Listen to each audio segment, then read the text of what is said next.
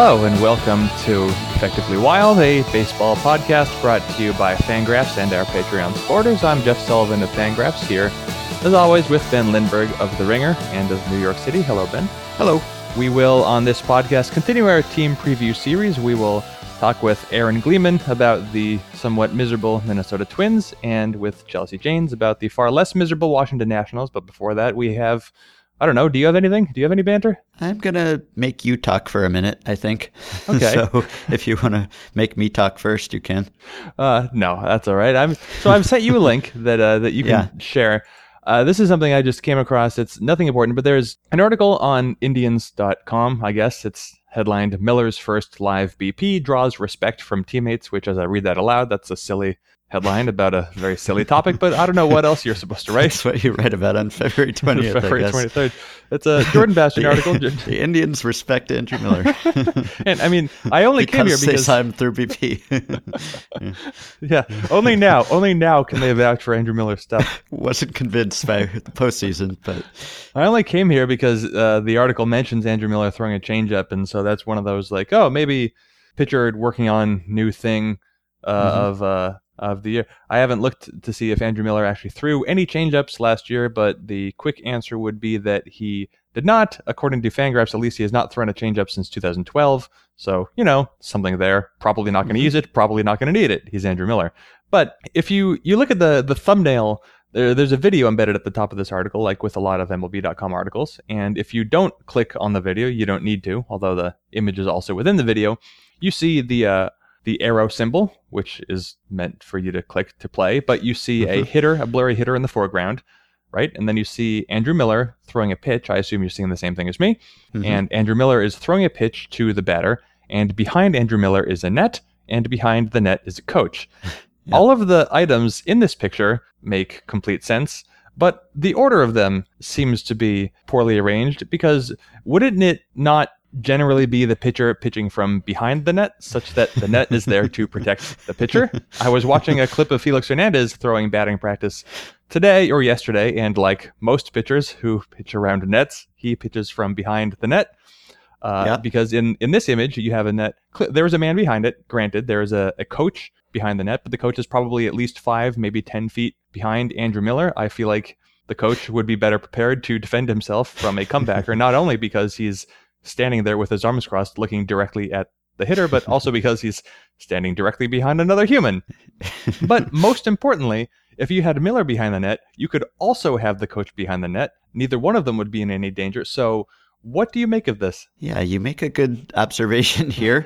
How did it work with Felix? Where was the net placed? Because obviously when a coach is throwing BP, like a regular BP pitcher is throwing BP, he's not doing the full delivery off a mound, so he's just kind of tossing, and you can put the net wherever you want. Whereas if a pitcher is actually throwing live BP and he's treating it as an actual pitching appearance, then he would want to be on the mound and have his full stride and everything. So where was it placed for Felix? Front of the mound. Yeah.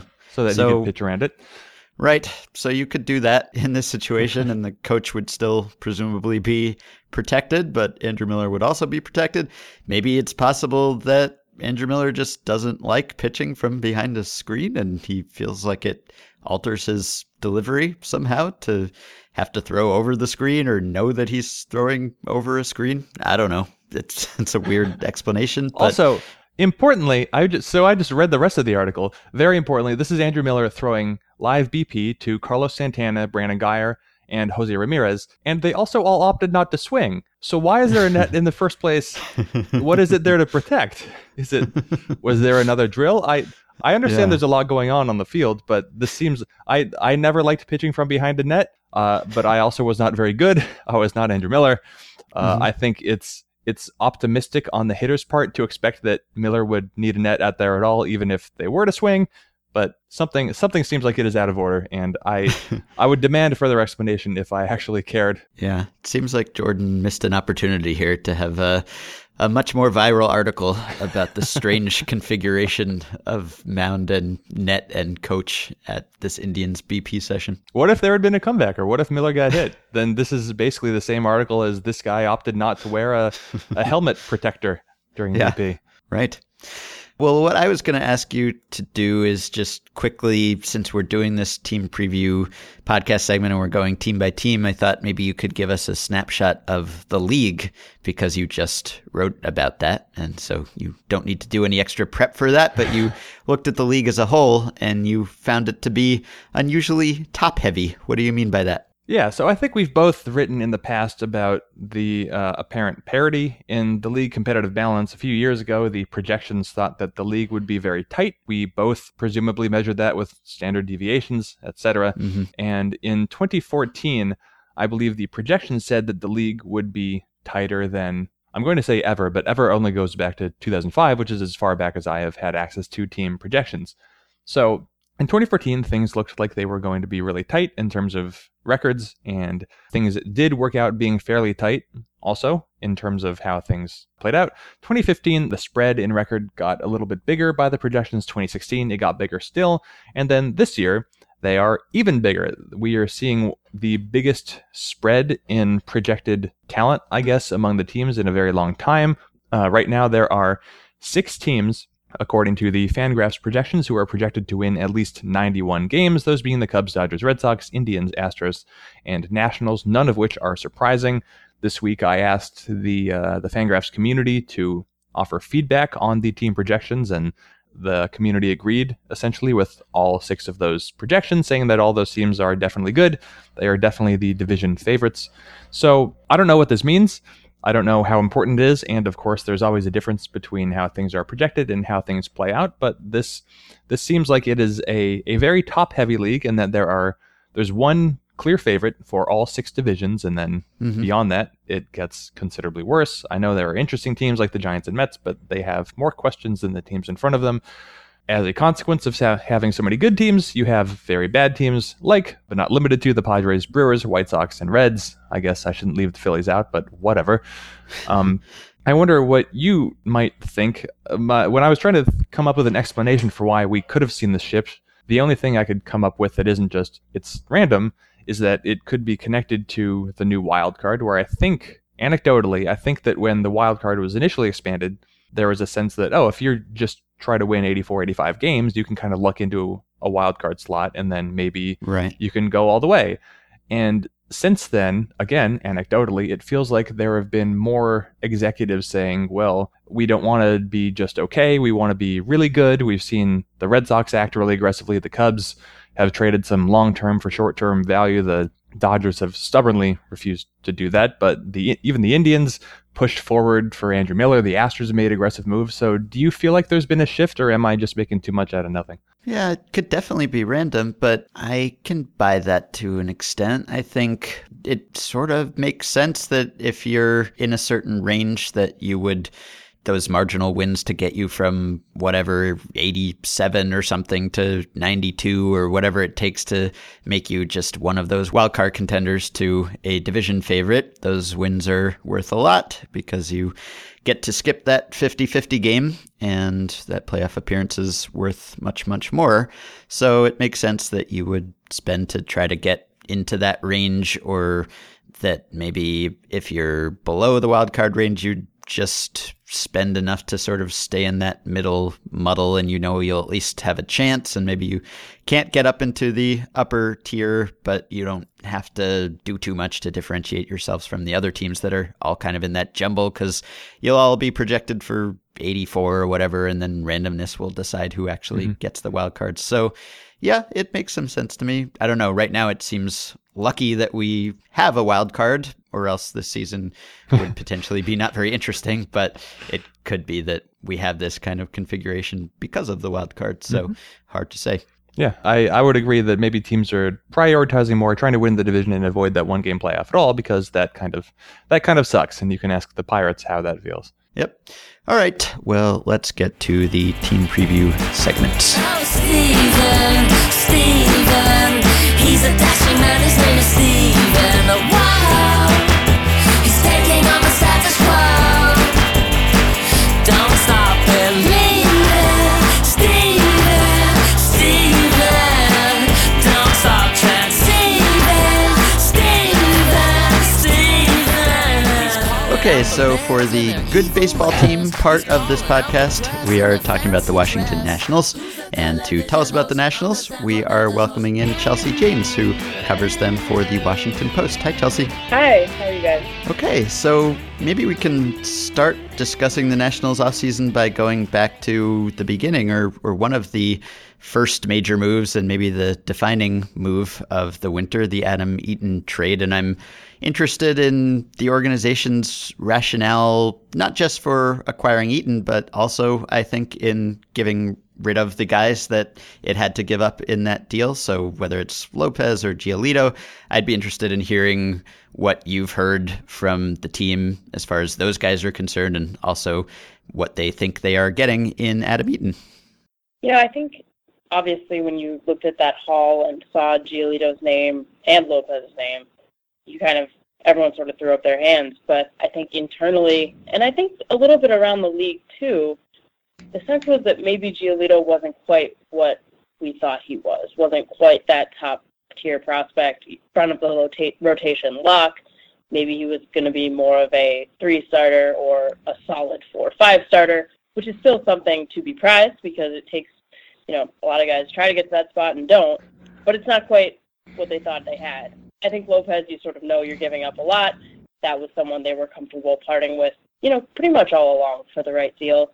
And then Dane Dunning was kind of too early in the process to tell, but I really think in Giolito's case, they just didn't see him the same way anymore. And, in terms of what they think they're getting in Eaton, I think they believe he's an underrated guy who's going to add a lot to their lineup in terms of peskiness, and most importantly is going to do it for 5 years at a very cheap price. They're all about value. They hunt it wherever they can find it.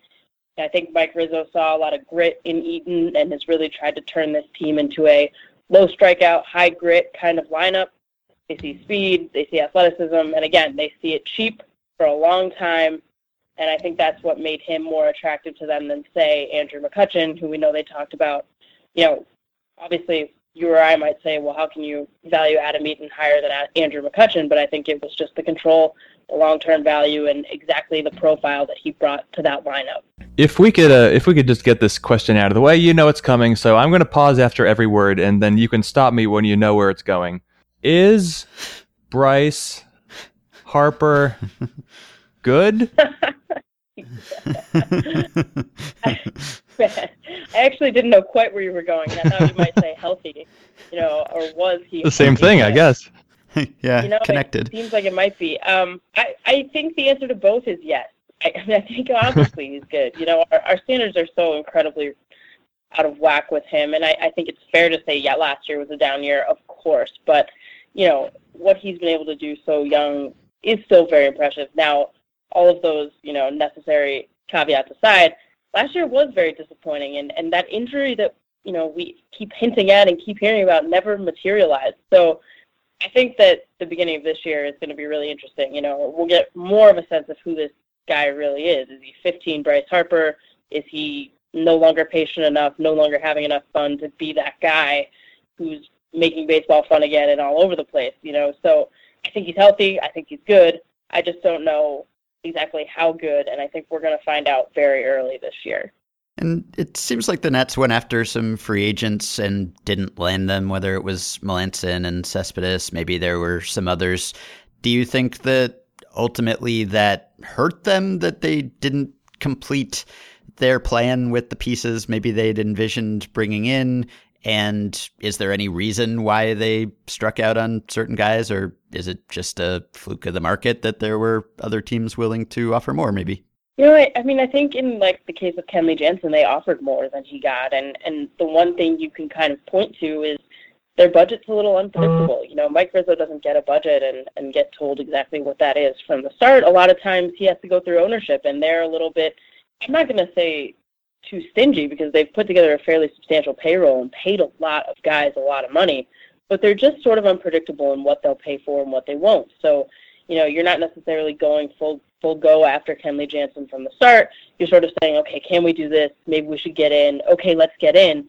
Meanwhile, Kenley Jansen's hearing, a steady chorus of "We want you, we love you" from the Dodgers, and it feels different. So, I think in a lot of cases that's part of it. I think that their desire to defer money is something that turns a lot of guys off, and you can see why. But, I mean, I think in a lot of cases they just set up, the overarching thing is that they set a price point and they don't budge, and that's a Mike Rizzo staple. That, if we want Mark Melancon at this price and don't want to front-load a deal and give him the kind of opt-outs the Giants gave him, we're not going to do it. I know we need a closer, but we're not going to do it. That's kind of what his mindset is, and I think you've seen that really across the board where they just don't reach, and that's why the Eaton trade was a little surprising. That's why the offer they put together for Jansen really told you how much they wanted a closer, and I think that really the only thing you can look at their offseason and say they didn't address, particularly after now that they've added Matt Wieters, is that closing spot, and I think that's largely because they wouldn't really reach outside of Jansen. And clearly related to that closer spot, from the outside, you kind of get the sense that David Robertson, to some extent, just feels inevitable. Do you have a similar sense, or do you actually buy into this Treinen, Kelly, Glover competition going on in spring training? I don't think Robertson's inevitable, and I know why it feels that way, and, it does make a lot of sense on paper, but David Robertson is owed $25 million. The Nationals have already given up a great deal of prospects, and I just don't see them making that deal. I mean, it could happen, but it would be a little bit out of character all around for them to kind of take on that much money or give up the prospects it would take to get the White Sox to pay that much money. So I don't see that happening. I think that at some point they've become very comfortable with those guys that they've had. If you look at a guy like Koda Glover, who might not be ready day one, but might be ready July 1, you've got a kid who is pretty much a prototypical closer and everything from his demeanor to his stuff. And you've got guys in Kelly and Treinen that can probably hold down that ninth inning in the meantime. Now, that's not ideal. You'd rather have Melancon, you'd rather have Jansen, and it is certainly a glaring hole. But it doesn't necessarily have to doom them, and I think we've seen the number of teams that have changed closers midseason and gone on to win the World Series is 5 of the last 5, I think. So I don't think they see that as something that's going to doom them. They will probably feel differently in June if they are a couple games under 500 and can't hold a lead. But for now, I think they believe that they can do it this way, and I don't necessarily see Robertson as inevitable. And the Nationals have first base options other than Ryan Zimmerman. They picked up Adam Lind, and I'm curious how you think they will handle that delicate dance that teams have to do when they have someone who's been with the franchise from the beginning and has a lot of status and is a good guy, but is maybe declining as a player, and you have to figure out how to phase him out, even though he's under team control for 3 more seasons, including this one, plus a team option. So what do you think he has left, first of all, and how do you expect Dusty Baker to sort of finesse the personalities involved? Maybe I've bought into the same kind of feelings that are so prevalent around the Nats, but I tend to think he has something left. And, it's just hard to imagine him kind of fizzling out the way he has. He has had a lot of fluky injuries. He's had a lot more, kind of disturbing muscular injuries that make you think maybe he's getting old. But, in terms of how they handle it, I think at the beginning of the season, it's just a lot of crossed fingers. A lot of people saying, man, I really hope he can figure this out. I hope we can simplify the swing a little bit. And we don't have to make that decision about what to do with Ryan Zimmerman. That being said, I think the fact that they brought in Lind is a clear sign that they know that time might be coming, that they might have to, have somebody there to push him or, give them an option if Zimmerman isn't healthy or isn't producing. And, I think they're readying themselves for that moment. But as of right now, I don't think they're at a point where they're going to bench Ryan Zimmerman. I think they're going to give him plenty of leeway to figure things out. I think that is easier in this lineup, especially now with Wieters, that he doesn't have to do anything. He can be the worst of the first 8, the starting 8, and they'll still be fine with the names that they have. So I think they're going to give him a long runway and hope he figures it out. But I think this is the kind of decision year for them. If you're in July and he's still not hitting, you've got Adam Lind and you've got options, and you're probably going to have to sit Ryan Zimmerman for a little bit, as tough as that'll be. I know we talked about Adam Eaton a little bit earlier, and it's obviously way too early in spring training for you to have gotten a very good glimpse, but do you sense that there's any sort of internal, consternation about how he's going to adjust back to center field, or is the team very confident that he's going to be able to be as good as he was just a year ago in right field in Chicago? I think the Nats internally think he's going to be absolutely fine. I think that they have their own internal concerns about defensive metrics, which isn't to say that they don't use them, but I think the things that really go against him, they have kind of attributed to, health or luck or small sample or whatever it is. I just don't think they're super concerned. And I think Eaton's kind of assured them that there's nothing there to worry about. And I think they're not worried about it. I think that they've kind of dealt with some shakiness in center field over the years, and having a guy out there, even if he's not, an elite top tier guy, just having that guy there all year, every day, know what you're going to get kind of thing between Wirth and Harper, providing that kind of speed between, Wirth, who's obviously not as mobile as he used to be, and Harper, who, is selectively mobile. I think, I think that's good for them. I think that's what they need. And it seems like the Nationals are really kind of counting on Strasburg and Joe Ross because they dealt away a lot of their rotation depth. And if those guys go down, or one of those guys goes down, or dipping into very unproven, shaky territory, I guess there's AJ Cole and Austin Voth and guys like that. But what's the status, first of all, of those two guys who are maybe the greatest injury risks in the rotation, and then how well do you think they can cope if something does befall them? So the first question, it's funny, they had an intra-squad game today, and Steven Strasburg, and Tanner Roark were the two guys who threw. And as Dusty said after, if there was something wrong with Steven Strasburg, he wouldn't be throwing on day one. So I think they're operating as if he is healthy. That injury, he never really had to turn on the gas last fall in terms of trying to push to get back because they got eliminated. I guess that's the silver lining there, that, he didn't push through anything. He thinks he's healed. He thinks he knows how to better manage whatever it was that was giving him trouble.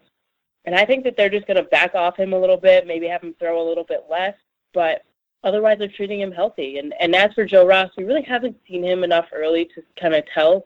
I think the shoulder thing might even be a little trickier than Strasburg's because, it's required mechanical adjustments and things that he's always going to have in the back of his mind.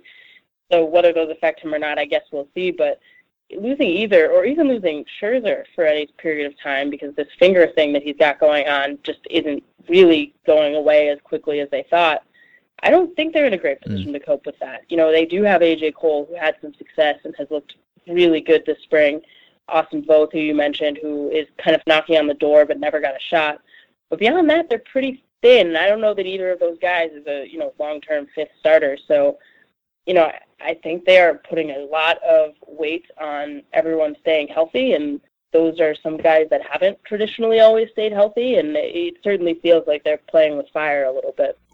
So Matt Wieters, I guess we haven't talked about that yet. It's really easy to point to the Boras and ownership connection, but outside of that connection, what was the point, I guess? I don't know, a less rude way to put it with regard to Matt Wieters, but, they sought out Derek Norris thinking that he would be a bounce-back candidate, and Lobaton has been a reliable backup. There's Pedro Severino still in-house. What's the real upside in having Matt Wieters play 100, 110 games for this team? I think he was available at a price that they felt was a value, and he was better than what they had. I think, you can look at the defensive analytics and, everything, and, I've heard a lot of people kind of come to this conclusion that he's not that much better than Derek Norris, but I think if anyone in baseball had to pick a catcher, they would choose Matt Wieters over Derek Norris. And I think it was that simple. I think you're right that the Boras, Ted Lerner connection obviously comes into play. They're always in contact. It seems like always, something's brewing, but he's better, I think, on a really simple level, and they're going to probably offload Derek Norris, save $4 million there, and just they think they found a value. And I think another thing is, for all the knocks against him defensively and pitch framing and all of that, he was very well respected from everything I've heard in terms of calling games with Baltimore. And that's something that with Ramos, they really didn't have. And, to have a good, smart game caller with this pitching staff, I think is something that could really improve what is already a strength when healthy for this team. And I think that they saw that too, that there's a guy who's going to manage these guys in a way that no one really has in the last few years, and manage a young bullpen that certainly is going to need it. So I think that's what they saw. Probably not a huge upgrade, and it may seem kind of silly, but I think on a basic level, they said, okay, less than he was originally going to get, better than what we have. let's do it. And Trey Turner last year played about half a season or so for the Nationals altogether, and if you just sort of doubled his playing time, he would have ended up with 60-something steals and 25-plus homers if you just doubled all his totals. How close do you think you would come to doubling his totals if he actually does play a full season this year, or is the power going to take a significant step back? I mean, I would guess that the power would dip, but I also didn't expect there to be that much power in the first place, so I guess I don't know for sure. I just think the way they'll pitch him, what helped him so much last year is that he didn't miss fastballs, whether he got one in at bat or four in at bat. When he got the right one, he hit it. And I'm assuming he's going to get a lot more junk and, he's going to get adjusted to, and probably that'll limit his ability to kind of square those balls up like he did so often last year. But other than that, I don't see necessarily why the average would have to drop a whole lot. It was pretty ridiculous, what he was able to do the second half. So maybe it'll go down 10, 20 points, but I certainly think he's a 300 hitter. If only because all he has to do is, get the ball to go 25 feet and run, so he's sort of slump proof in that way that he can just make contact and he's good. So, I think those numbers are there. I think the steals will depend on whether they choose to hit him first or second, which is sort of a topic of debate right now. But, overall, I don't see why anything other than the power would drop off a lot. But it is such a small sample size to have half that season, and people really didn't have time to adjust. And, when they do is, I guess, when we'll really know what we have in Trey Turner. One of the fun things about last year's Nationals is that they got so much better than they were the year before, even though Bryce Harper obviously had the year that Bryce Harper had. And I think it was really underscored that the Nationals had a lot of very talented players on the team. Clearly, they brought up Trey Turner. Anthony Rendon is there, forever underrated. Daniel Murphy has been one of the most incredible late career breakouts, and now they just picked up Adam Eaton. So that's like a really elite level top 5 group of position players. And out of that group, if you had to choose which player was going to be the most valuable player of the 5 this coming season, which would you pick? Wow.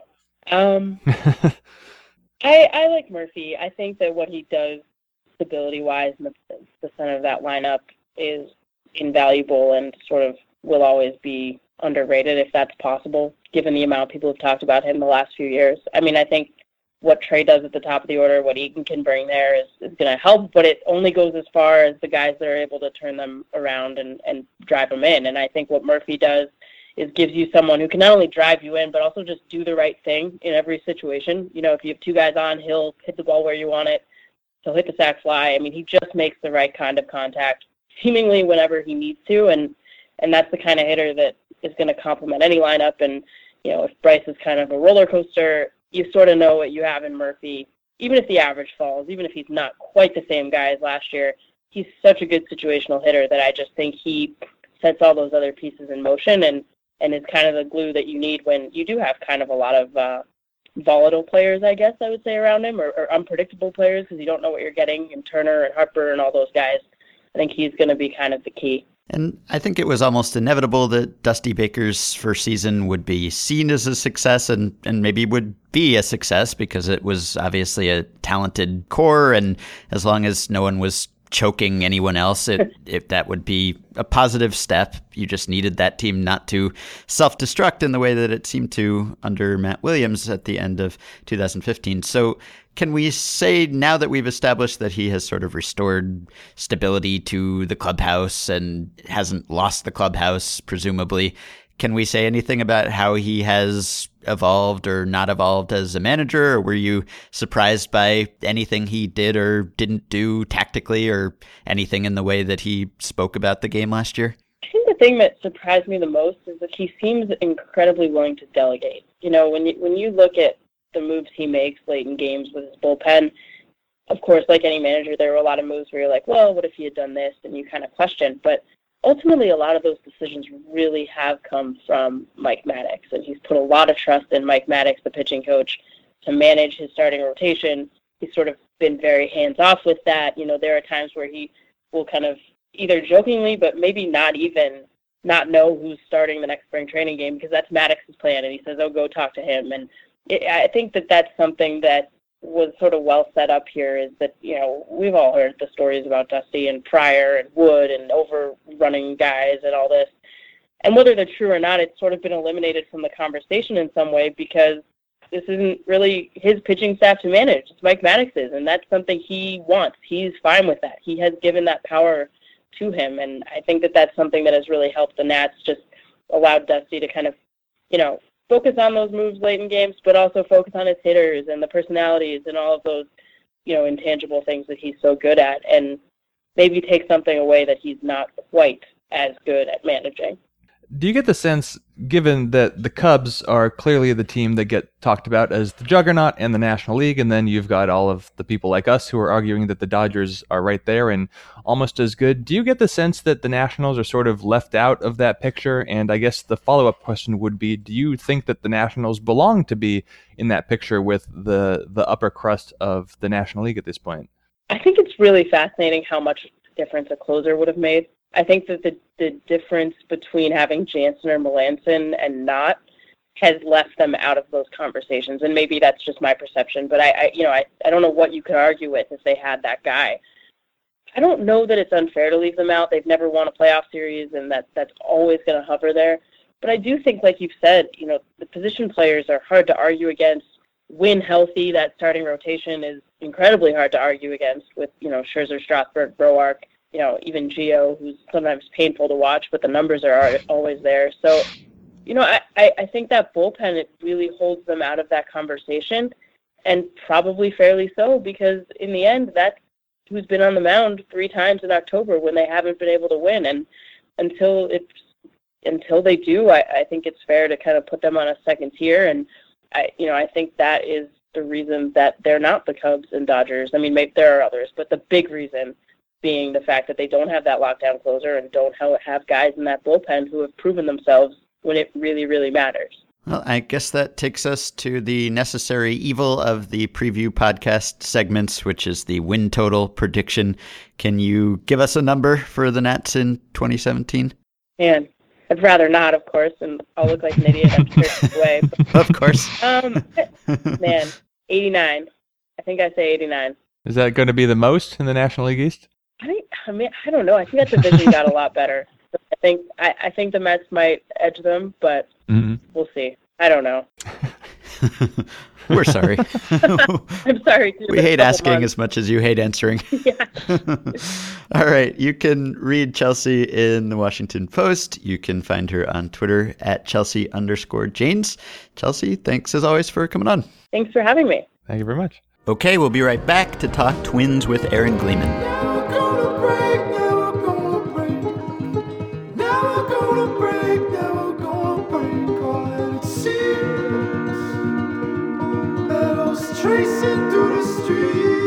Well, it's been a quiet winter in Minneapolis, Minnesota, Aaron Gleeman's hometown, and he joins us now, the editor-in-chief of Baseball Prospectus, and of course a contributor to the Baseball Prospectus Annual. Hey, Aaron. Hey, guys. How's it going? Okay, so not a ton to talk about in the Twins offseason as far as actual players go. We can talk about the front office change. Maybe we can start there since it's the most momentous thing to happen to the Twins this offseason. Maybe one of the most momentous things to happen to any team this winter, just because of how unusual it is for the Twins to change personnel.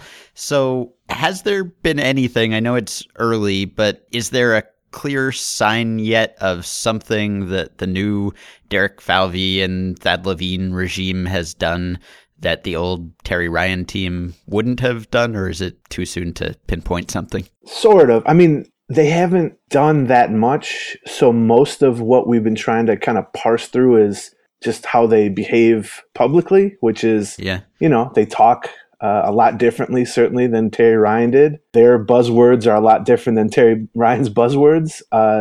They also talk about, instituting some changes, especially in terms of pitching development in the minors. But in terms of stuff they've actually done, I mean, they've made like really one move of any sort of substance, and then they've claimed a few guys off waivers.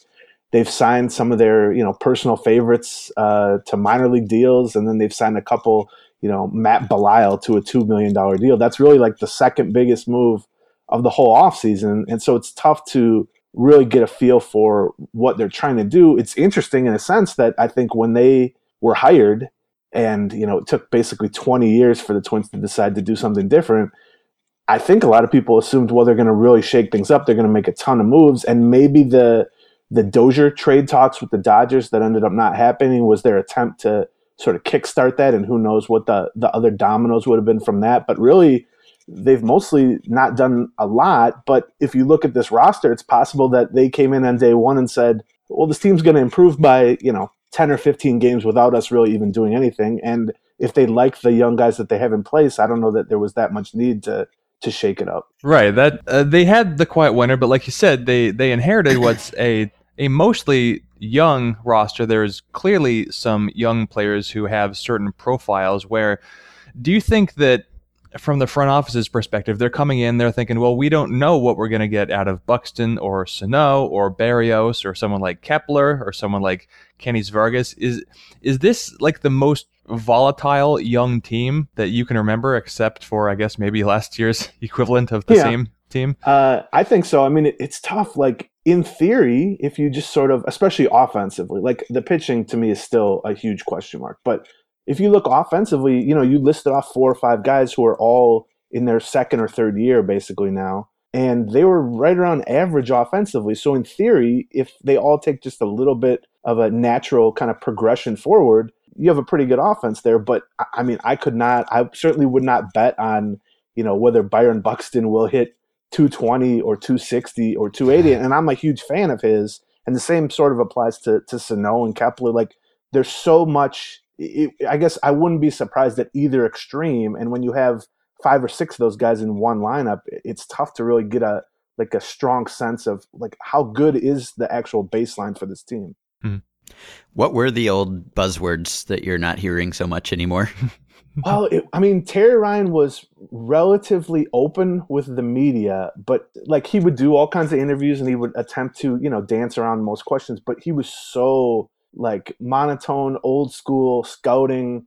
And so like they even going past him to their, their analytics department and stuff, they were sort of told like, there's no reason for you to give any details about what we're doing. Let's just try to, kind of keep this in house, which is fine. Except I think that frustrated some of the people who maybe wouldn't have minded a little more publicity or a little more, light on what they were doing. But yeah, Terry Ryan he is as old school as you're going to get. And for better or worse, it turned worse at the end of his tenure, obviously. But I would say that particularly when they started losing and he started having to, get much tougher questions, because I don't think the Twin Cities media is really known as, being that hard to deal with. But, when you have 5, 6, 90-loss seasons in a row, it got that way. But at the end, he was very adept at not really answering a question, but kind of sounding like your wise old grandpa in the process, so that people would just go like, well, he knows what he's talking about, so we won't push it. Which of these patterns, I guess, better reflects the way that you've felt about the Twins over the last few years? In terms of their actual record, they've won 70 games and then 83 and then 59. But if you look at, well, it's base runs record, but essentially their record based on what they should have done, they went from 74 wins to 73 to 71. Do you feel like it's been as volatile as the record, or have you basically sensed that this team was worse than it looked 2 years ago and a lot better than it looked last season? Yeah, I think that's definitely true. I was shocked that they won 83, and even as it was happening, particularly I think it was May where they won 20-something games, and then the rest of the season they were basically a 70-win team, but they were so good in the 1 month. I think that was more. It was just they were knocking starters out of every game in the third inning, and you'd score 6 runs, and it's like it doesn't matter what happens after that.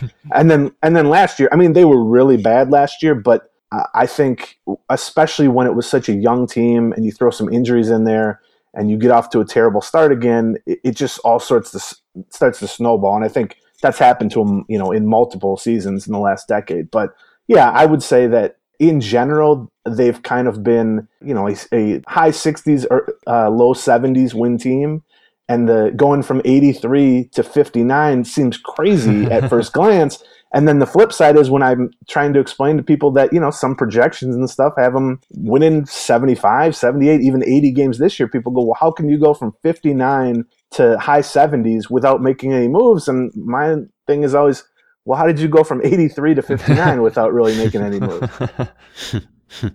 If you had to pick one of the players we've named already, or another player, if you'd prefer, as the most likely candidate to take a big step forward this season, do you have one in mind? I think it'll be Buxton. I mean, I think there's still some chance that he just never has the, I don't know, strike zone control or whatever you want to call it to really take advantage of his skills. But I'm really hoping that, he went nuts in September. He was hitting not only home runs, but, upper deck home runs, and he controlled the strike zone a little bit better.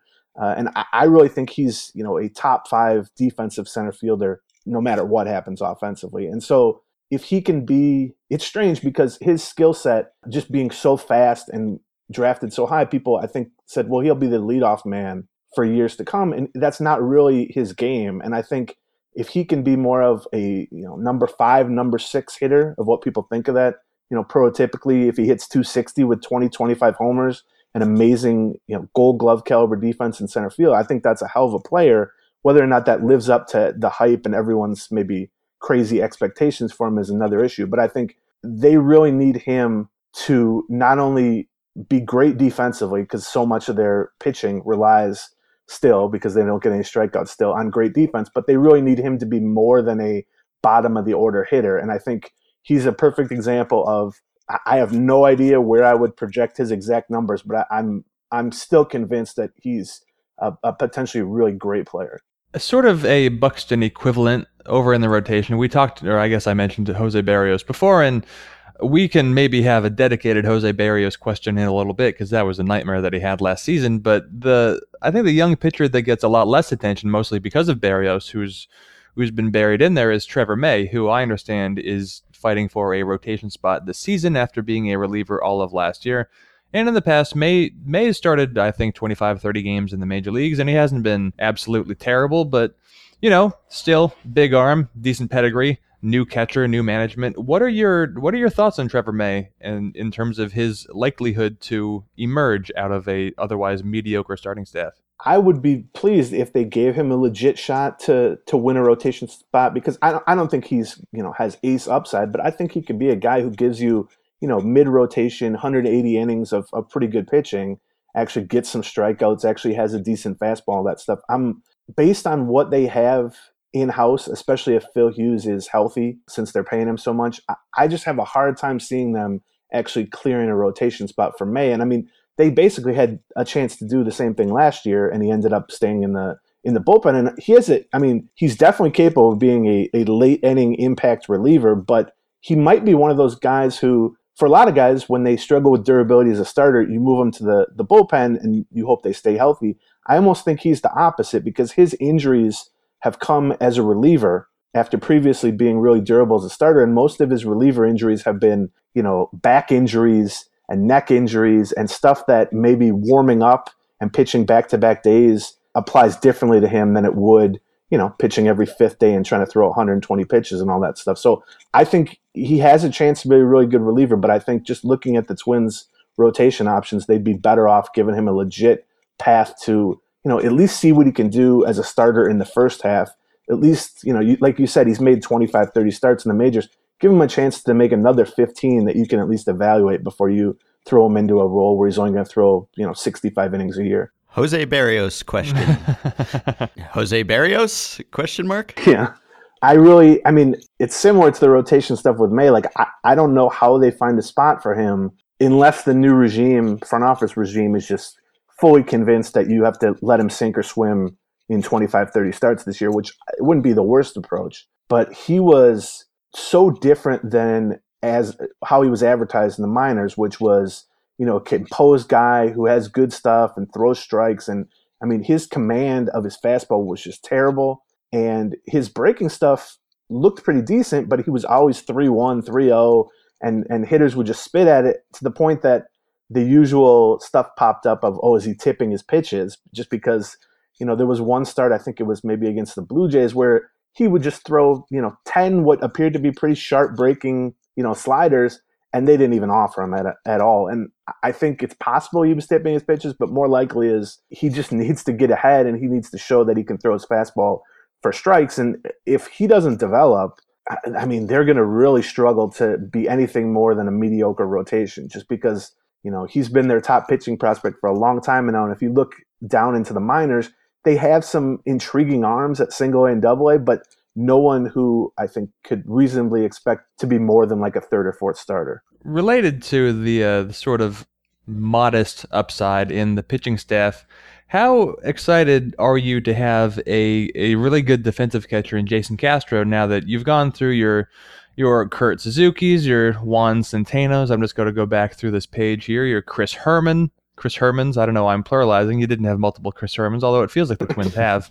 Eric Fryer, Josmiel Pinto, Chris Herrmann again. You've had some bad defensive catchers, especially in terms of the pitch framing, which we love to talk about. And Castro represents an enormous improvement in that specific regard. Can't promise anything offensively, but defensively, he's going to help the pitching staff to some extent. How much do you think they will really benefit from his stability back there? I think it'll be huge, because I'm someone that is intrigued by the pitch framing stuff and, trying to learn as much as I can about the data and the impact that can be made. And this is such a perfect test case of taking a guy in Suzuki who had a really good defensive reputation right up until the point that we started being able to quantify stuff, at which point he plummeted to the bottom of the rankings. And then Castro has been like, a top 3 or top 5 framer for the past 3 or 4 years. You could not get a more extreme difference between the two. And so I'm really interested to see. I mean, it's not something that necessarily you're going to be able to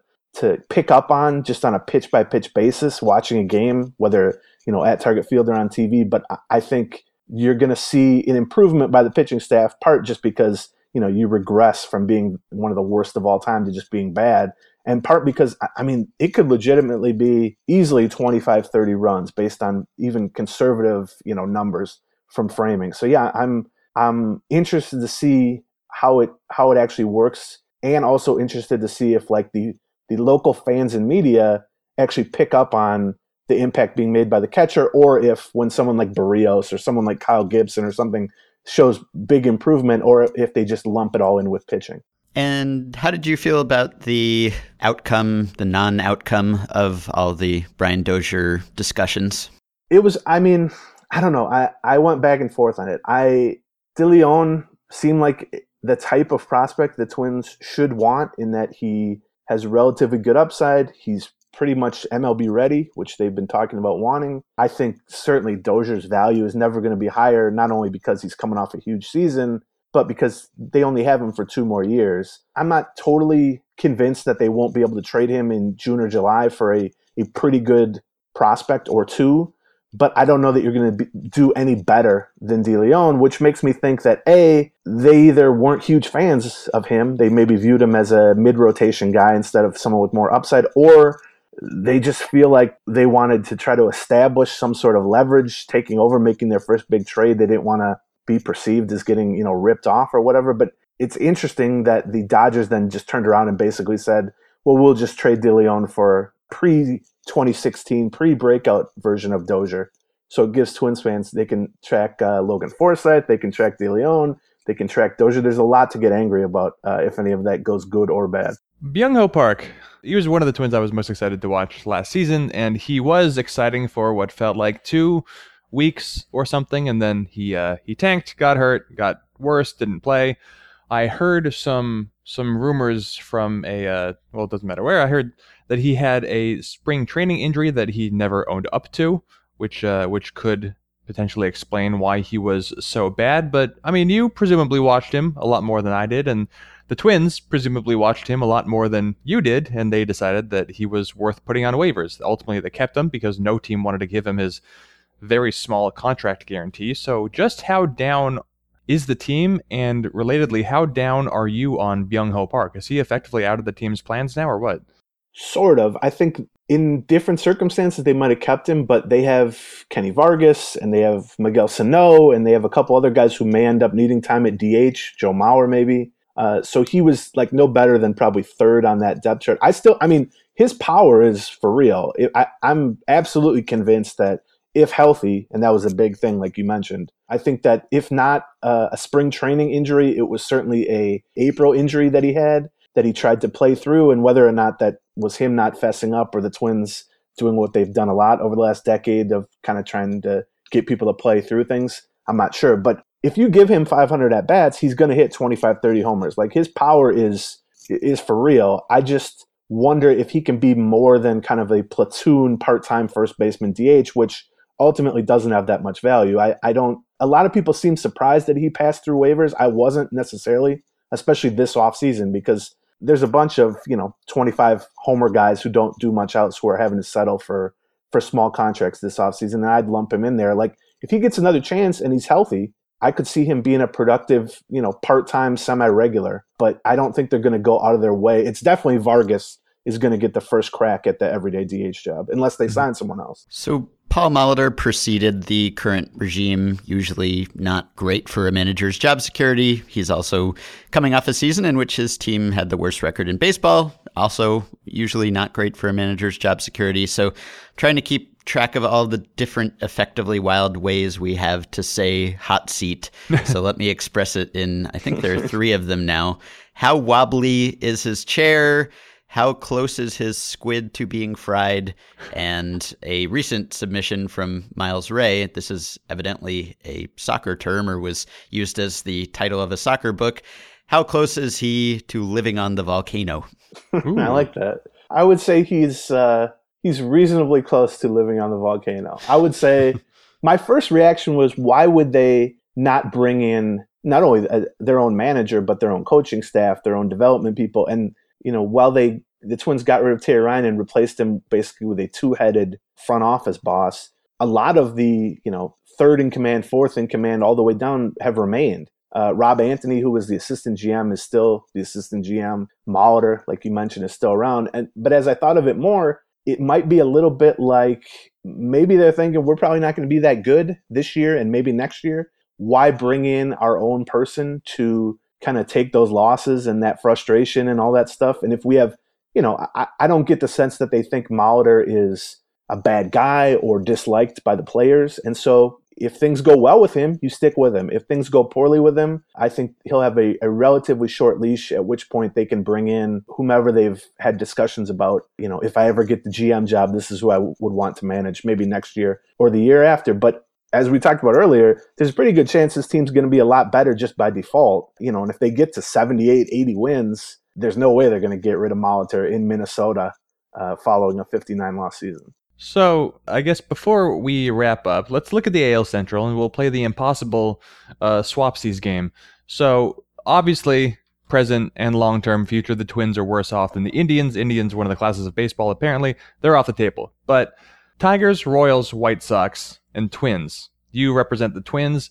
Would you trade everything that you have about the Twins, excluding the past? So would you trade your present and future situation with the Twins for the present and future situations of any of those other 3 teams? I mean, I think definitely not the Tigers or the Royals. I think the only one you could really make an argument for was the White Sox, just because now their farm system is pretty stacked. I don't know that I would be allowed to live in Minnesota any longer if I said on a recorded thing that I would want to swap the Twins for the White Sox. But I mean, farm system-wise, the Twins are probably in the bottom third right now, but that's because all these guys we've been talking about, Sano and Buxton and Kepler and Barrios and everyone, they've graduated to the majors, but they're still sort of prospect aged. And so I think in terms of young talent, I think you would probably have to take the Twins. And I don't know that it's going to equal some huge gains, past kind of mediocrity this year, but I absolutely think in 2 or 3 years, the Twins will certainly be in better shape than the Royals and the Tigers. And unless a couple of the guys the White Sox just acquired have some huge breakout and become superstars, I would probably take the Twins over the White Sox too. Yeah. And for whatever it's worth, Keith Law actually ranked the Twins farm system 11th, so I don't know how much that means, but that's pretty good. I'll take it. In what season will the Twins next have an above-average strikeout rate from their pitching staff? Well, yeah, I don't know. It's going to be a while because, I mean, certainly the new decision makers are going to push towards higher strikeout guys than the previous ones, but I don't know that. I mean, Barrios could be a 150, 175 strikeout guy, but they don't have a whole lot of 95 mile an hour throw in double-digit strikeout rate in the minors, guys near the majors for rotation. For the bullpen, there's a couple guys, but I think it's going to take them a while. I think that the Terry Ryan regime started talking about wanting to add more velocity and add more strikeouts in their last 2 or 3 years on the job, but mostly that just meant trading for some not good pitchers who threw hard, like let's say Pat Light, or spending waiver claims on guys who threw hard and then ultimately turned into nothing. So to actually overhaul the organization and actually add not only guys who throw hard and get strikeouts, but can actually throw strikes and be good. I think that might take them longer than making the team competitive overall. I'd like to point out, just for the record, that the Twins did go from, in 2015, 6.5 strikeouts per 9. Last year, they got all the way up to 7.4. The problem is that the league average was 8.1, so they're still not close. Yeah. This year, they're again projected for 7.4, but they are at least within range. They are not a clear bottom feeder anymore in that specific solitary regard. Good to know. Yeah. Ooh, yeah. Yeah, if you think there are too many strikeouts in baseball now, just wait till the Twins are trying. Yeah. That will only inflate it further. All right, so give us the segment ending win total prediction for 2017. I will say, let's say 75 wins. I think they will be significantly better, both for just because that's how things go after a 59-win season and because guys like Buxton and Sano will take a step forward. But I do not think that the pitching, particularly the bullpen and the infield defense, are good enough for them to be legit sort of wild card contenders deep into the season. But I'll say 75. All right. Well, you can find Aaron Gleeman writing and editing everything at baseballprospectus.com. You can hear him on Gleeman and the Geek, which is both a podcast and a radio show if you're in the Minneapolis area on KFAN. He may have some announcement about other programs that he's going to be involved in next week, so you can follow him on Twitter also to catch that at Aaron Gleeman. Thanks, Aaron. Thanks, guys. See you. Thank you. All right. You can support the podcast on Patreon by going to patreon.com/effectivelywild. 5 listeners who have already done so include Dino Champlone, Walt Kaufman, Klaus Vestergaard, Chris Clarkin, and Kelvin Brum. You can join our Facebook group at facebook.com/groups/effectivelywild, and you can rate and review and subscribe to Effectively Wild on iTunes. Keep your questions coming to me and Jeff via email at podcast@fangraphs.com or by messaging us through Patreon. We'll be back next week with the preview podcast for the Giants and the Braves. Until then, we hope you have a wonderful weekend, and we'll talk to you soon.